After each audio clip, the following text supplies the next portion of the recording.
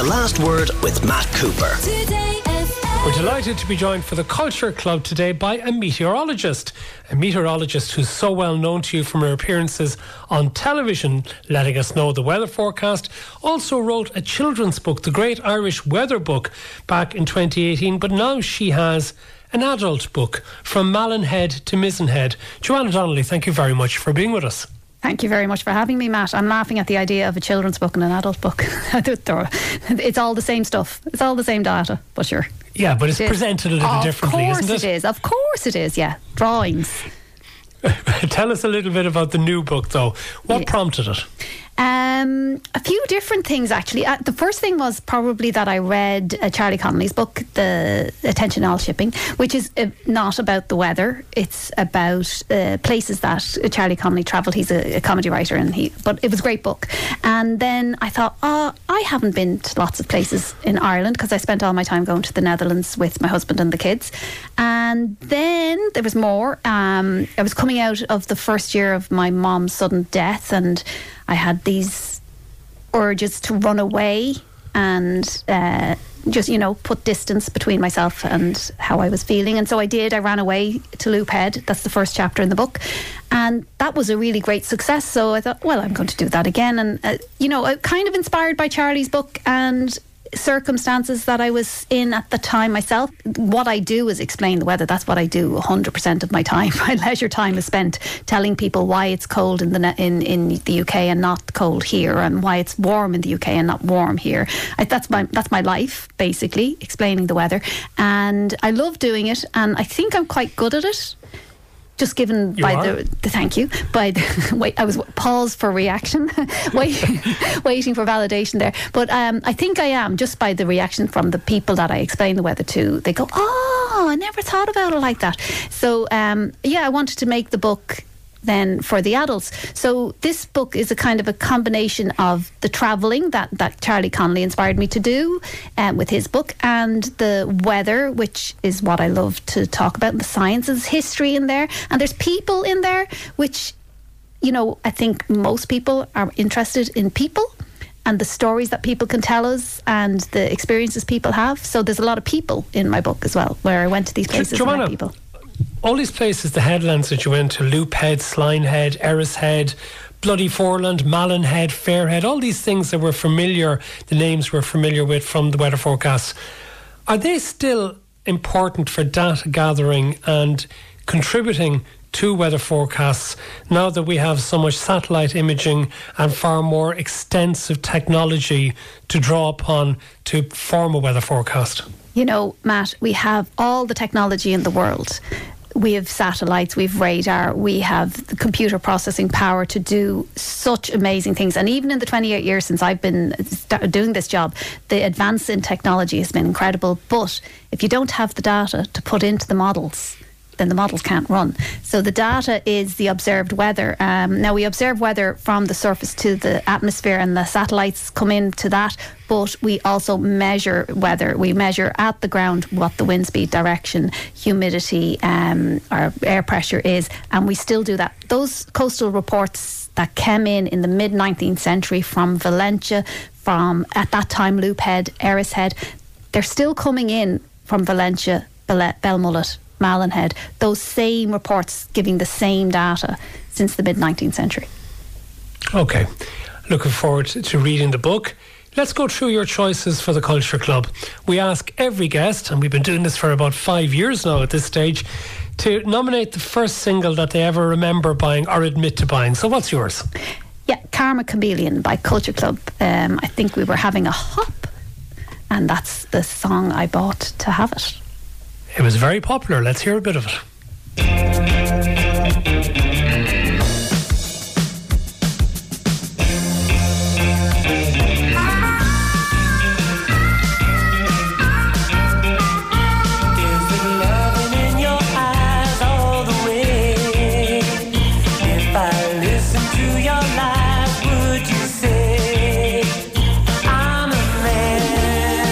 Without conviction, I'm a man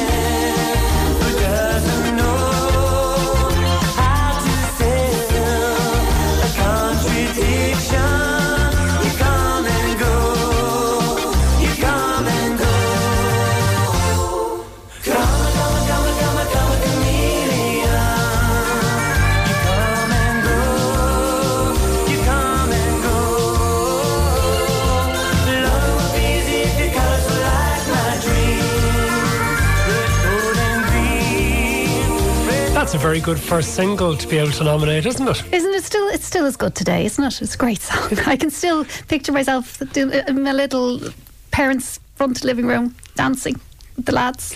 Great. Now, I see from my notes you're one of these people who has almost chafed at the idea of having to nominate one thing as a response to each question, that you've got an enormous amount of candidates when it comes to things like favourite album or favourite band or artist.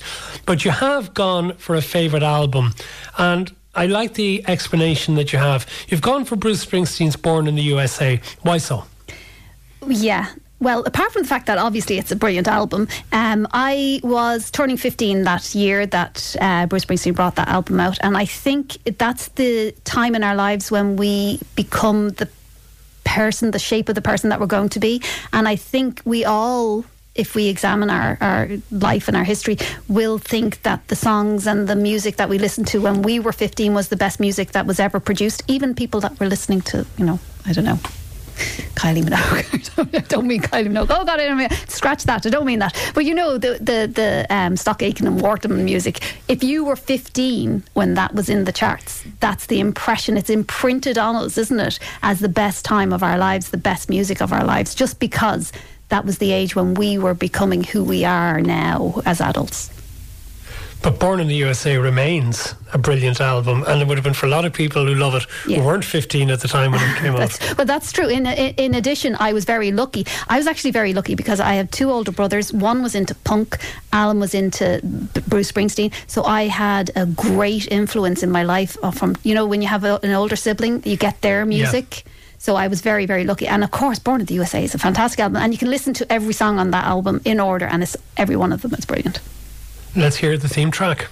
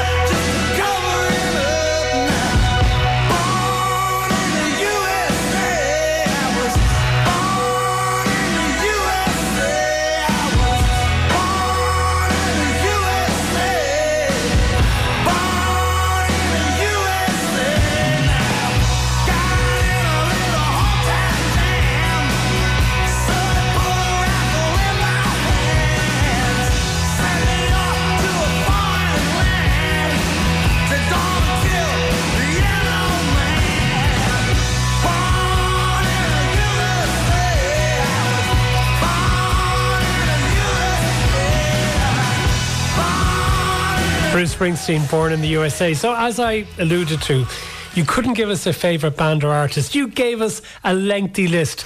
Give us some examples of the type of music you're into. Oh, God. And that's it. Because I said my older brother was punk, and my other brother. And then my mom was very into music as well. So I had Frank Sinatra and Dean Martin. I had the Aerosmith and the Bruce Springsteen. I had my own music, was Duran Duran and Depeche Mode. It couldn't be more diverse. I think if I could try to make a more diverse list of all the bands and music that I love, and I, to make people choose one, it's like asking the next question, what's your favourite anything? You just like to pick one. It's what's your favourite child? No. It's cruel. Well, you also have in the list, because you had Madness there as well, because we've chosen a little bit of Madness music from the list you initially gave us. Let's hear a little bit of One Step Beyond. Hey you, don't watch that, watch this. This is the heavy monster sound, the nuttiest sound around. So if you're coming off the street and you're beginning to feel the heat, well listen buster, you better start to move your feet to the rockinest, rock steady beat of madness. One step beyond.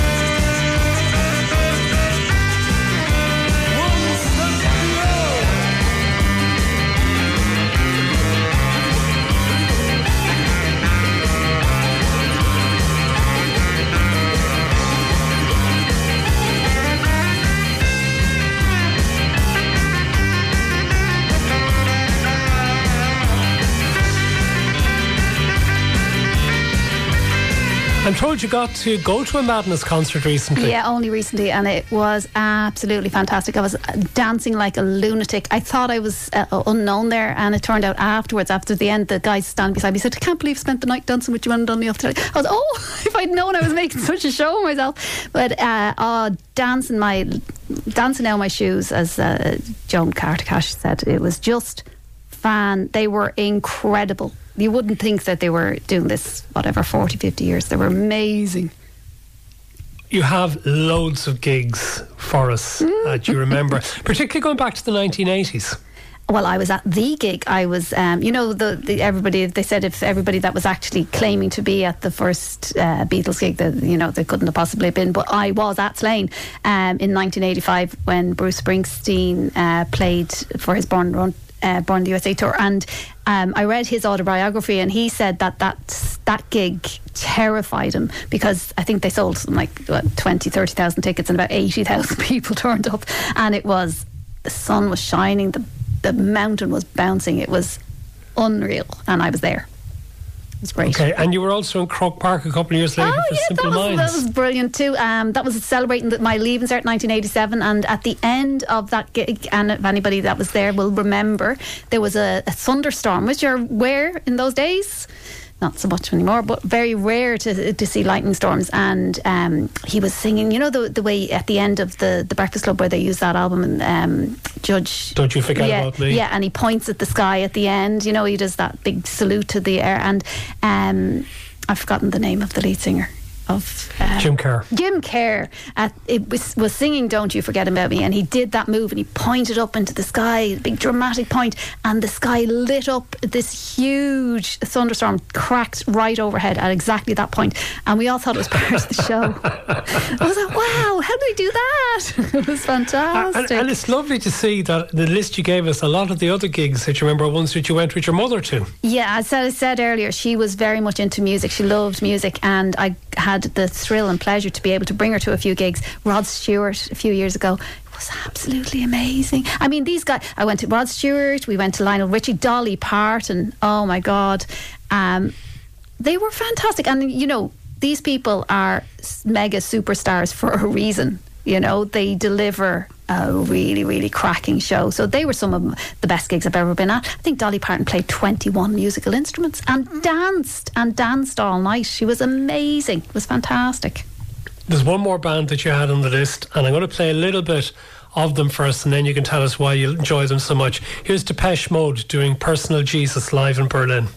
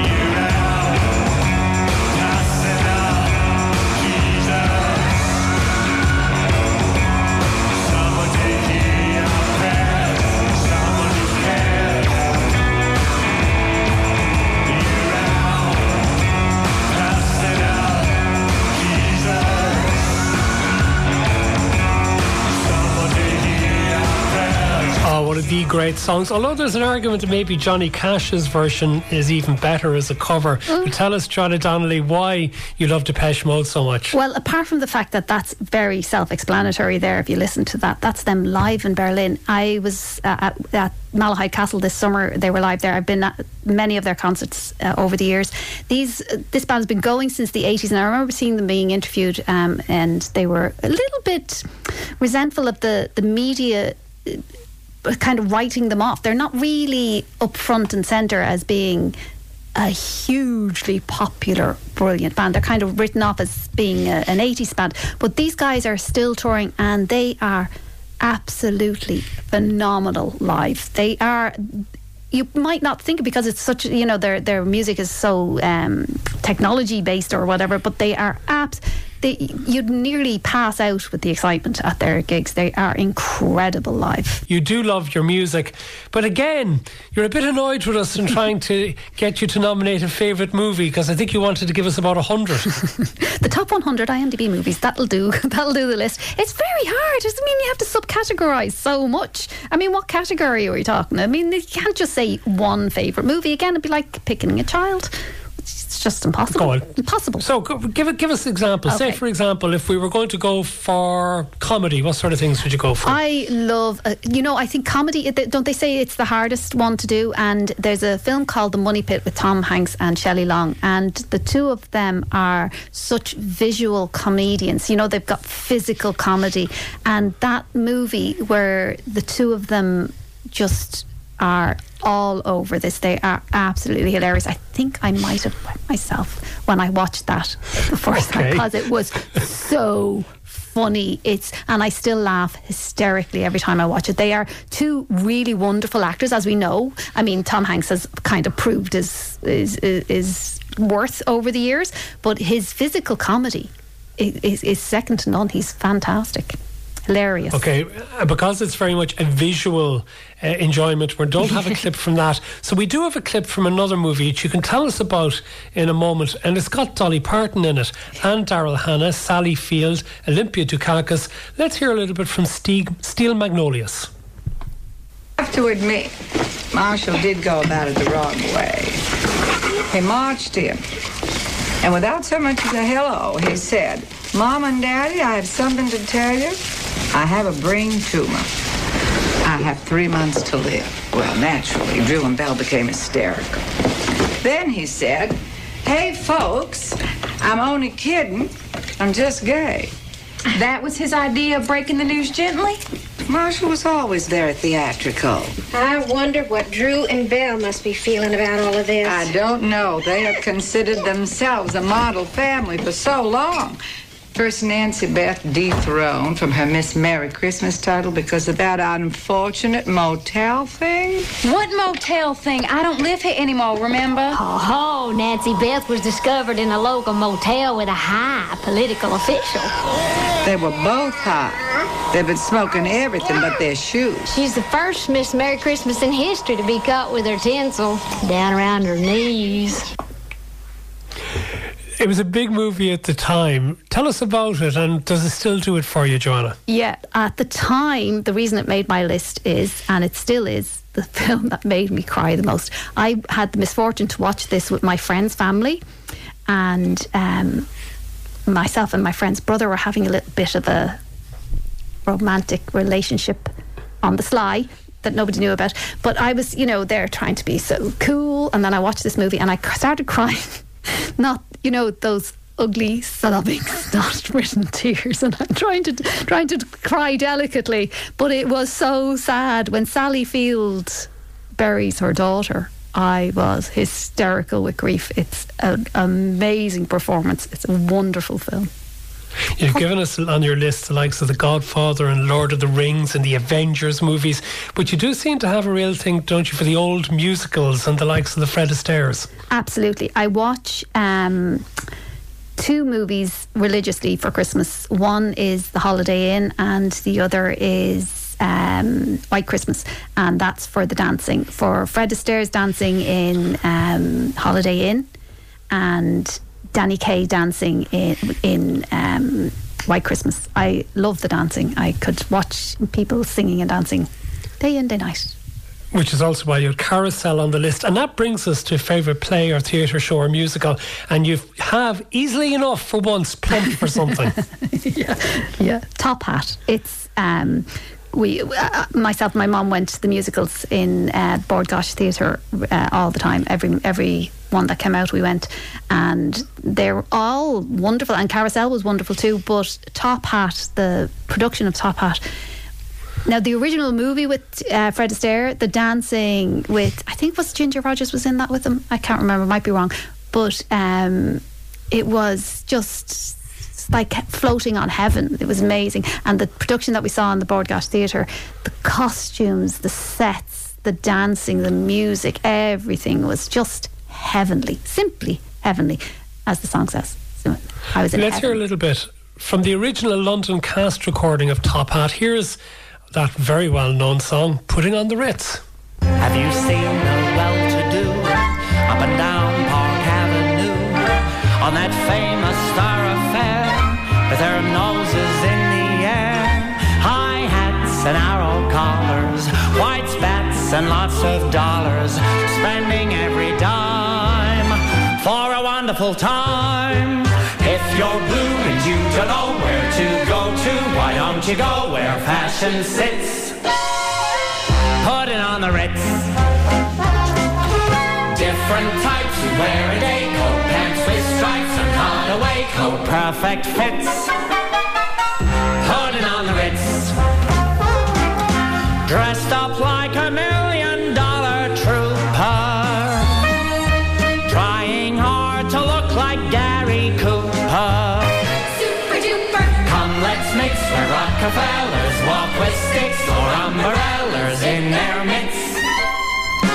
Putting on the Ritz. From the London cast recording of Top Hat. Now, you have picked as a favourite book and author something that has come up occasionally in selections as movie. It's one of the best known movies of all time. But you've gone to the book of Gone with the Wind. Why so? I was listening to a podcast from Malcolm Gladwell, and he described something about this book.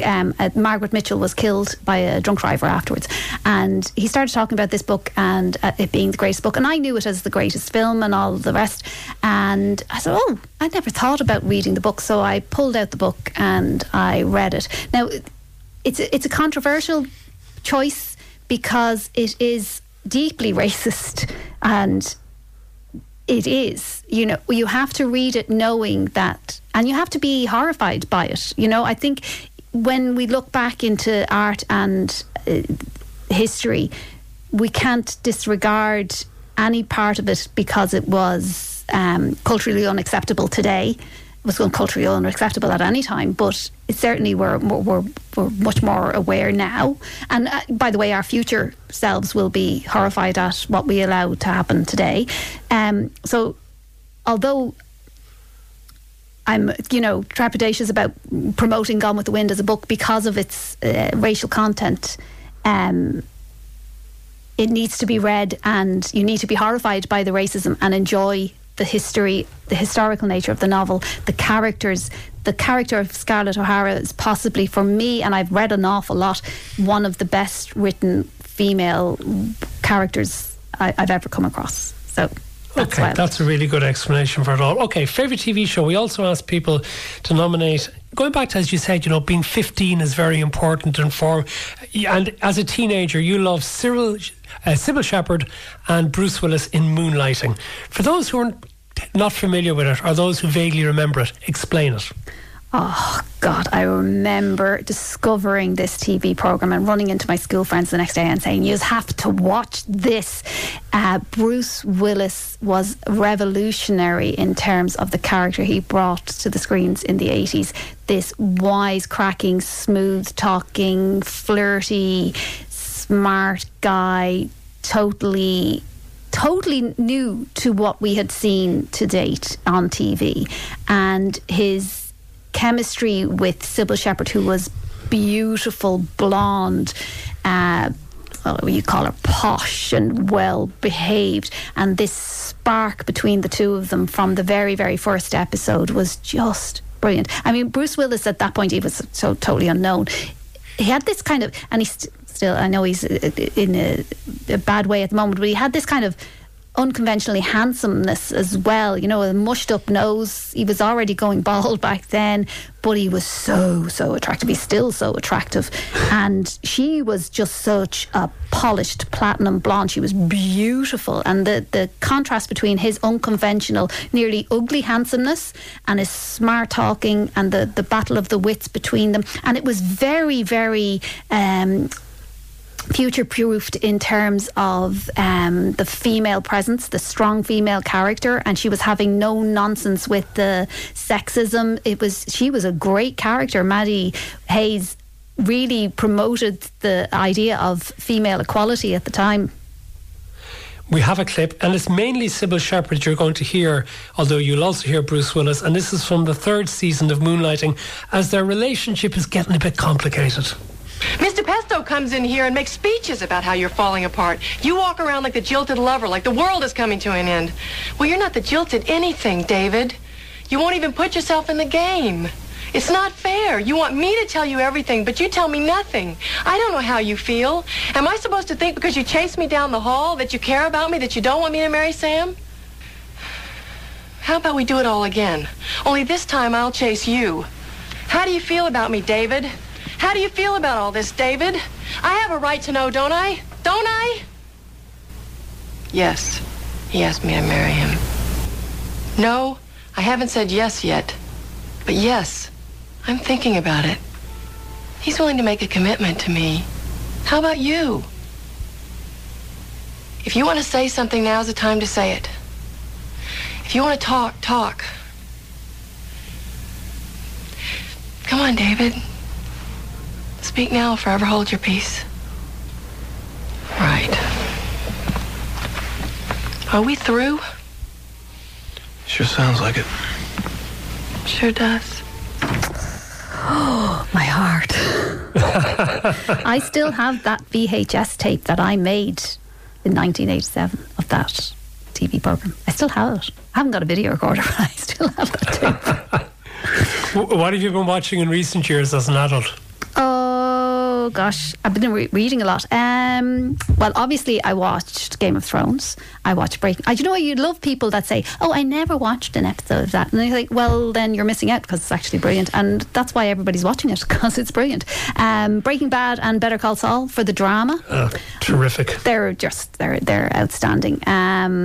What else have I been watching? I don't remember. What did I say? I can't remember. Oh, well, that's it. That is more or less it. Anyway, yeah. We need to finish up, and we're going to finish up by what we call the buried treasure: a song, a band, a painting, a podcast, a book, a movie, anything that you think people should know more about. So what are you going for?